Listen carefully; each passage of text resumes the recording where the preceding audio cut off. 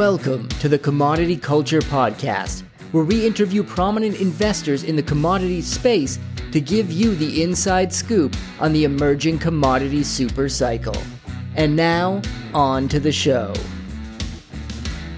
Hello everybody and welcome to Commodity Culture, where we break down the commodity space for both new and experienced investors. Before we get started, standard disclaimer, nothing here is investing advice. Do your own due diligence. And today's guest is a 40-year professional trader, member of the CME, author of Bubba's Guide to Trading Options, and the founder and chief strategist of BubbaTrading.com. It's Todd Bubba Horwitz. Great to have you on the show. Jesse, it's great to be with you. Thanks for seeking me out.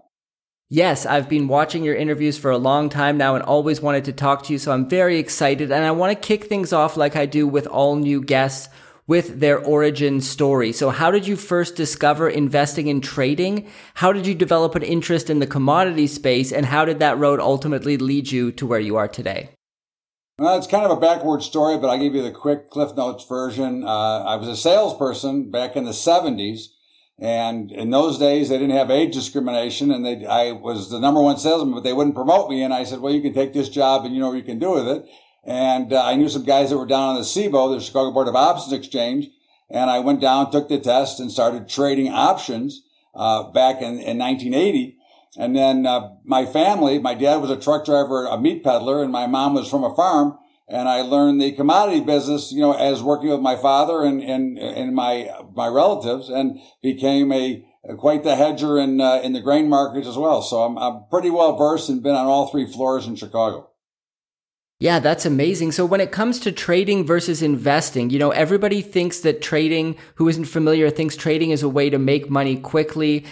People don't want to be patient. Most investors, their time horizon as Rick Rule likes to say, is a long weekend or around that. So how is trading something that is kind of innate in you? Is it something that you just kind of were drawn to and were able to do? Is it a certain psychology that someone needs to approach trading versus investing? What's your take there?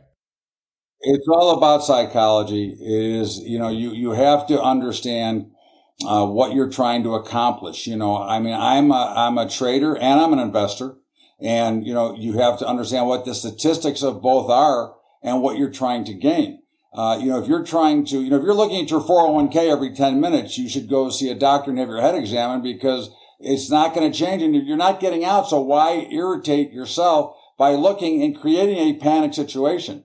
When you're actively trading, you're trading under a different menu and you're looking at different time frames. Like, for example, I'll trade numerous time frames, but I trade live every morning with my members. We use 4 minutes. So for us, 4 minutes is a long-term capital gain.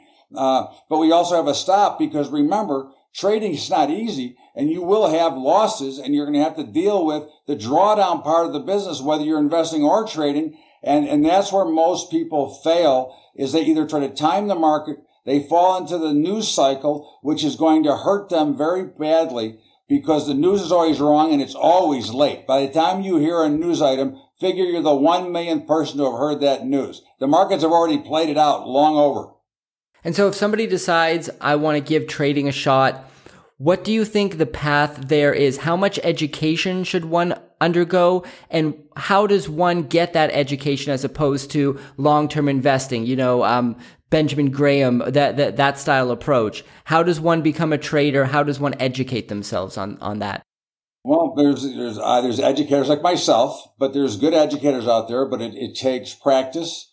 It takes observing the market. It takes learning how to read a chart, read, as they say, the price action or the footprint. Markets leave a footprint, right? Everything, whether you're trading in markets or you're a retail store, you have a chart that shows you a footprint of what your sales were or what the markets are going to do. But you have to be prepared to take a loss if you're wrong. But your education is ongoing. I'm 44 years doing this, and I'm still learning. I try to learn something new every single day about markets, because, again, depending on what you're trading, right? You can trade options, you can trade futures, you can trade stocks, you can trade other derivatives. You must understand what you're trying to trade and the risk that goes along with it. And the biggest problem, and most people, and what they have to learn first, is do not over leverage your position nor your cash. Because in this business, cash is king, and the ability to be able to get into something when the opportunity arises. You have to have the money to do so, and you can't be over leveraged or in a bad mood and not be able to make the next trade because the last trade was a losing trade.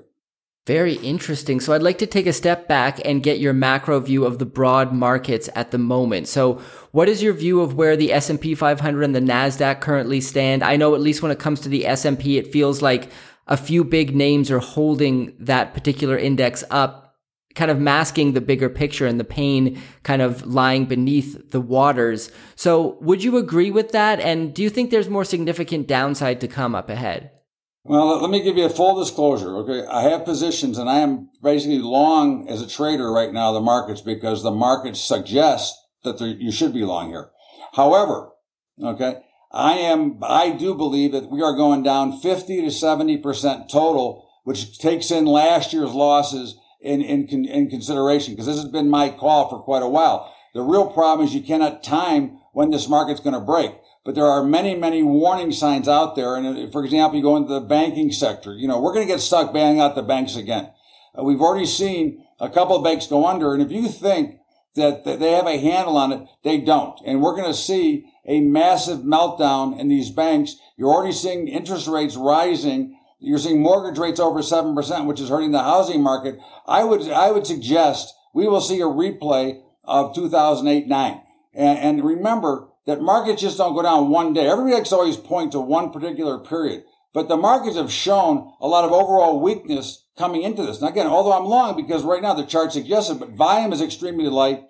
Complacency is at record levels. We have too much debt. There's all kinds of reasons we should be lower, but you're not. So you want to go with the path of least resistance, but recognize that you'll be able to turn it over. You don't need to predict markets to make money. You need to be able to go with the trend when it changes. And right now the trend is still slightly higher. So until that changes, I'll be long, but I am willing to pull the trigger and get short when that time is coming.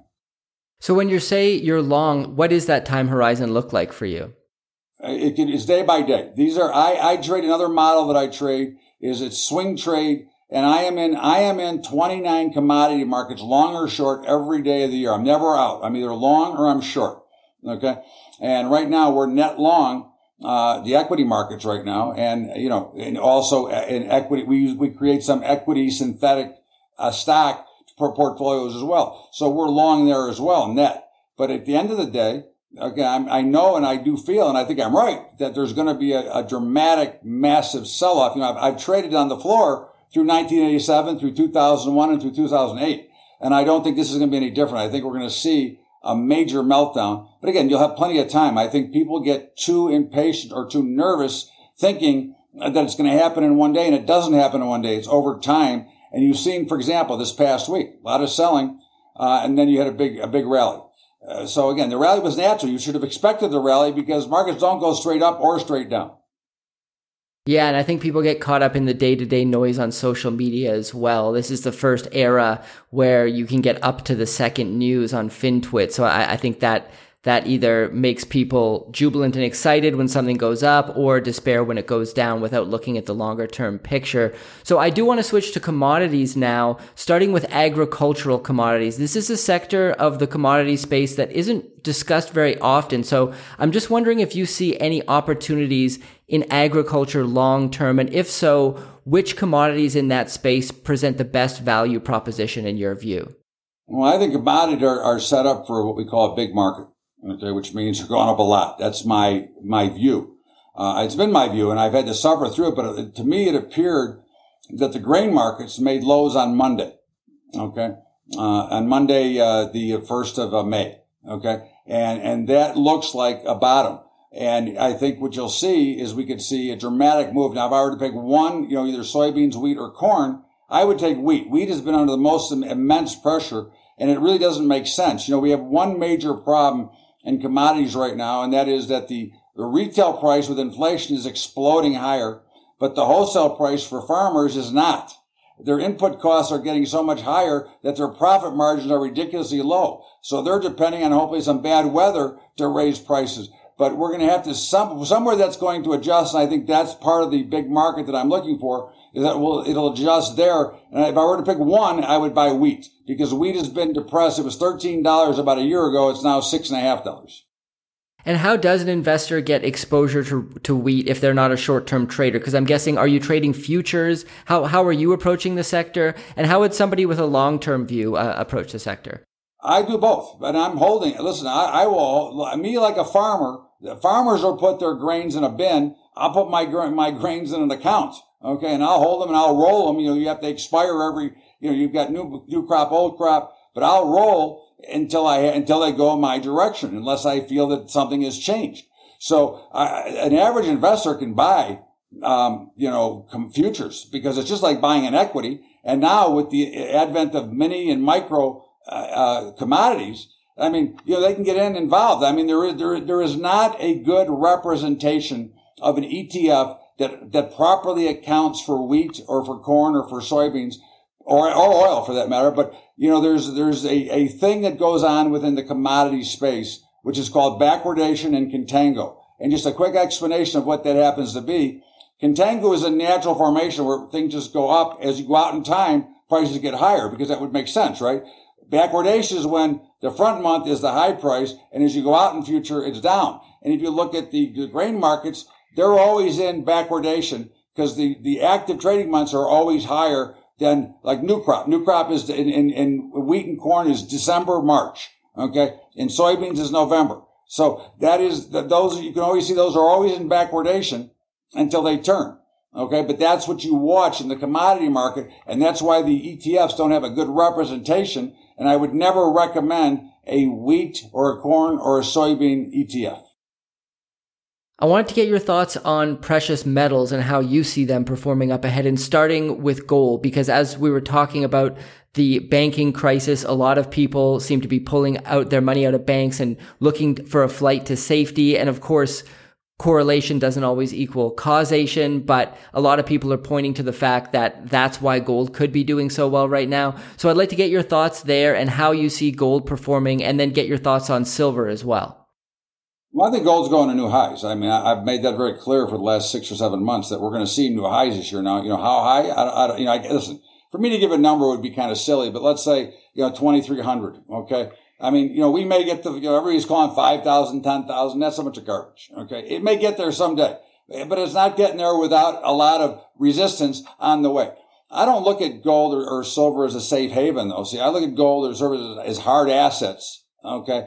That are like a currency. And you can already see a number of states are trying to get approval to use gold and silver as a currency again, which they should be, right? But I think gold is going to continue to go higher. I mean, we've seen some dramatic moves, but I would think that the next big move will be higher. And I think it will take us to all-time new highs and possibly higher. And again, I don't know when it will stop, but right now the action has actually been very, very bullish. Anytime you get a market that makes a charge higher and then has a pullback, that's natural strength. And the support gets bought and up it goes again. And silver, I would suspect silver will get into the mid-30s this year. I don't think it'll make a new high, because the high was 49.65 or something like that. I mean, that's obviously was a little bit ridiculous at the time. Now, eventually, I do think that silver will get very high, and I think platinum will make a dramatic recovery as well, because platinum at one time was well over gold. Now it's well under gold. And I think I think if you're looking for a value play, I think there's no better value than platinum right now. Interesting. I'd like to hear your views on oil and gas as well. This is a sector I'm personally bullish on for the long term. I think this rush to force in renewable energy will ultimately fail. I mean, maybe someday, but it's not happening anytime soon. And we're already starting to see big institutional investors turn their back on ESG mandates because of how unsustainable they are. So where do you see oil and gas positioned, and will we be needing fossil fuels for the foreseeable future in your view? We're going to need fossil fuels for a long, long time. First of all, the renewable, the climate change garbage. Now, again, if you believe in climate change, I have no problem. I don't. But again, let's say you do. Okay. We need a plan. How are we going to get to step one? When they shut down the oil production in the United States, that was stupid, because you immediately forced inflation to go to the moon. Whereas you could still be producing oil, instead of paying $5,000 at the pump, you'd still be paying in the twos. So they've done this, but almost done it intentionally. Again, you want to get to green energy? I got no problem with that. But you got to have a plan and an area. And in my presidential elections that I voted in, which goes back to 1976, every single candidate has promised to fix the infrastructure. Not one has done so yet. And until you fix the infrastructure, you don't have the power grid to charge up all these vehicles that they want to put on the road. So I think oil and gas are going much higher. I think, in fact, if you go back and look at May the 3rd, we had a panicked sell-off low that hit about $63. Okay. And oil immediately turned around and it got back over 70. I wouldn't be surprised that would be over 100 by summer. Okay. And I wouldn't be surprised if we make all-time new highs again. I believe, in my opinion, I called in January, I said that Saudi Arabia was going to cut production going into driving season. Well, they caught me a month early. They did it at the end of March, early April. Now, I still believe there's going to be one more cut before Memorial Day, which will drive prices to probably an average of $5 throughout the country, probably $7 or $8 in California. And do you have any thoughts on natural gas here? Because it fell dramatically from seemingly very high levels. It was at around $9 and now hovering around $2 and change. Do you think this presents a buying opportunity? Do you see natural gas going up here in 2023? I do think that it's okay. And I think here's the perfect example of a contango formation. Okay. You got natural gas in the mid-2 or the low 2s now. If you look out in October, it's in the mid-3s. Okay. And of course that goes in the season. Remember, natural gas is more seasonal than anything else, right? So you're in the time of year that there's not a big demand for natural gas. It's more used for heating, for farming, and for a lot of things that we use. So the demand doesn't come in until later in the year usually, and it usually makes the first big jump in the first cold snap. So we've got plenty of natural gas. This is another problem that we've created a number of these problems for ourselves. We've got in this country today an over 200-year supply of current usage of both fossil fuel, natural gas, and crude oil. But they refuse to get it because of course, the climate change as they continue to open new coal plants all over the world. So we're not going to change the climate when 47% of the population is burning a record amount of coal, which is China and India together. They represent 47%. So again, we got a problem, but I do think gas and oil and natural gas are going much, much higher. And what about coal then? Because, we're burning more of it than ever all over the world. We saw, Europe bid up the prices of LNG during the energy crisis and causing countries like Pakistan to get outbid. And now they're taking a harder turn into burning coal, something that they can afford and that is a very efficient source of energy. So do you think the price of coal will also be going higher up ahead? I do. I think, listen, you're going to have more burning of coal. You cannot do what this administration is trying to do. Okay. You can't do it the way they're trying to do it. And you're seeing there's a record amount of new coal plants being built. And of course, we destructed our own coal business. And I'm not saying that was right or wrong. I'm saying that you destroyed something in '08 when you shut down the mines in West Virginia and in Kentucky. Okay. You put a lot of people out of work for no reason. And of course, you put out a lot of production and it's not changing. The United States has the cleanest environment in the world. Okay. So, you can't change what everybody else does. You can't put a dome over the United States. So I think coal is going to continue to be burned. It's the cheapest source of energy. And if they keep screwing around with oil and if the United States is not going to be a net exporter of oil, then where's people going to go? They're going to go to coal. They're going to go to the next cheapest source, which is coal. So it sounds like you're not bullish on the new green economy yet and that all coming together, especially the way that these politicians are pushing it. So I wonder what your view is on battery metals such as lithium. Do you think they could still benefit because the powers that be are going to try to force through these policies, force EV adoption, or do you think there's a lot of hype in the space that's maybe unwarranted?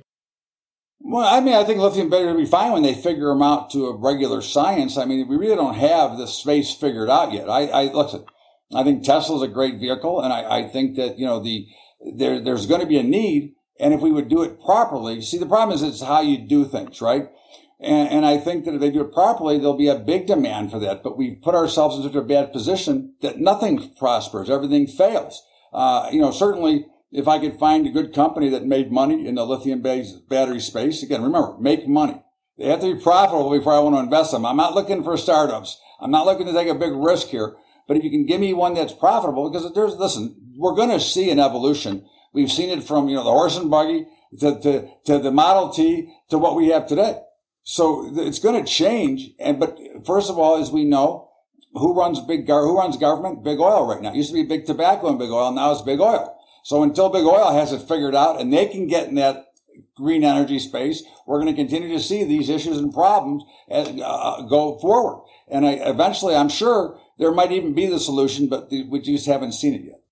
So for your average investor out there, somebody who maybe doesn't have a ton of time to devote to investing and to devote to examining all of these different asset classes, what do you think is the best way to preserve wealth, given that you're seeing a potential big drawdown in the market up ahead? Is it putting cash in short-term T-bills to at least try to preserve some of your wealth from inflation? Is it getting a hold of some silver and gold bullion? Yes. What's your view there on somebody who's just trying to preserve their wealth? All of the above, whatever you have. First of all, the greatest return in history of any asset class is the stock market. Okay. It returns 8.5% year over year in history. And again, even if it's going to have a drawdown, it gives you a chance to buy more. Now, if I were somebody brand new and just starting to invest today, depending on how much money I had, but I would split it probably in 3 ways and take half of it and put it in short-term CDs, which are paying almost 5% right now. Okay. Because again, 5% to 8.5% when you're expecting a drawdown and you get a weak economy, not so bad. Okay. I would take, probably 25% or 20% and put it in precious metals, and the balance I put in the equity market. So I'd balance out my portfolio. I'd balance out my investment, and knowing that the cash that is in my CD that's accumulating at 5% annually over 3-month periods, that I would eventually be putting that into the equity market, because I believe that the right ratio is probably 80% equities, 20% precious metals. Well, thank you so much for joining us today, Todd. A ton of wisdom shared. For those who'd like to learn more, could you tell us about Bubba Trading and anywhere else you'd like to direct people online? Sure. No, absolutely. Bubba Trading, I've been doing this, for 44 years, and Bubba Trading has been around for that long, but as I became an educator when the floor basically closed down. And you can go to my website at bubbatrading.com and check it out. I've got a number of we trade every product there is. If it moves, we'll trade it. And I do teach. I have live classes. I've written 2 books on options. And, certainly if you want to email me directly and ask me a question, feel free to do so at bubbatrading.com. And you can join me if you ever want to on my Monday night webinar, which I just go through, all the markets, the commodities and stocks. And we go through charts and do everything like that. So I'd love to help you. If you have questions, again, no obligation. You're welcome to reach out to me. I'll be happy to educate you at no cost. Great. Well, I'll put links to all that in the description below. Thank you once again for joining us, and would love to have you on at some point in the future to continue the conversation. Thanks, Jesse. I appreciate it. Thanks for having me. Commodity Culture is a podcast that covers investing in commodities and natural resources. If you'd like to hear more, be sure to subscribe so you are always alerted of the latest episodes.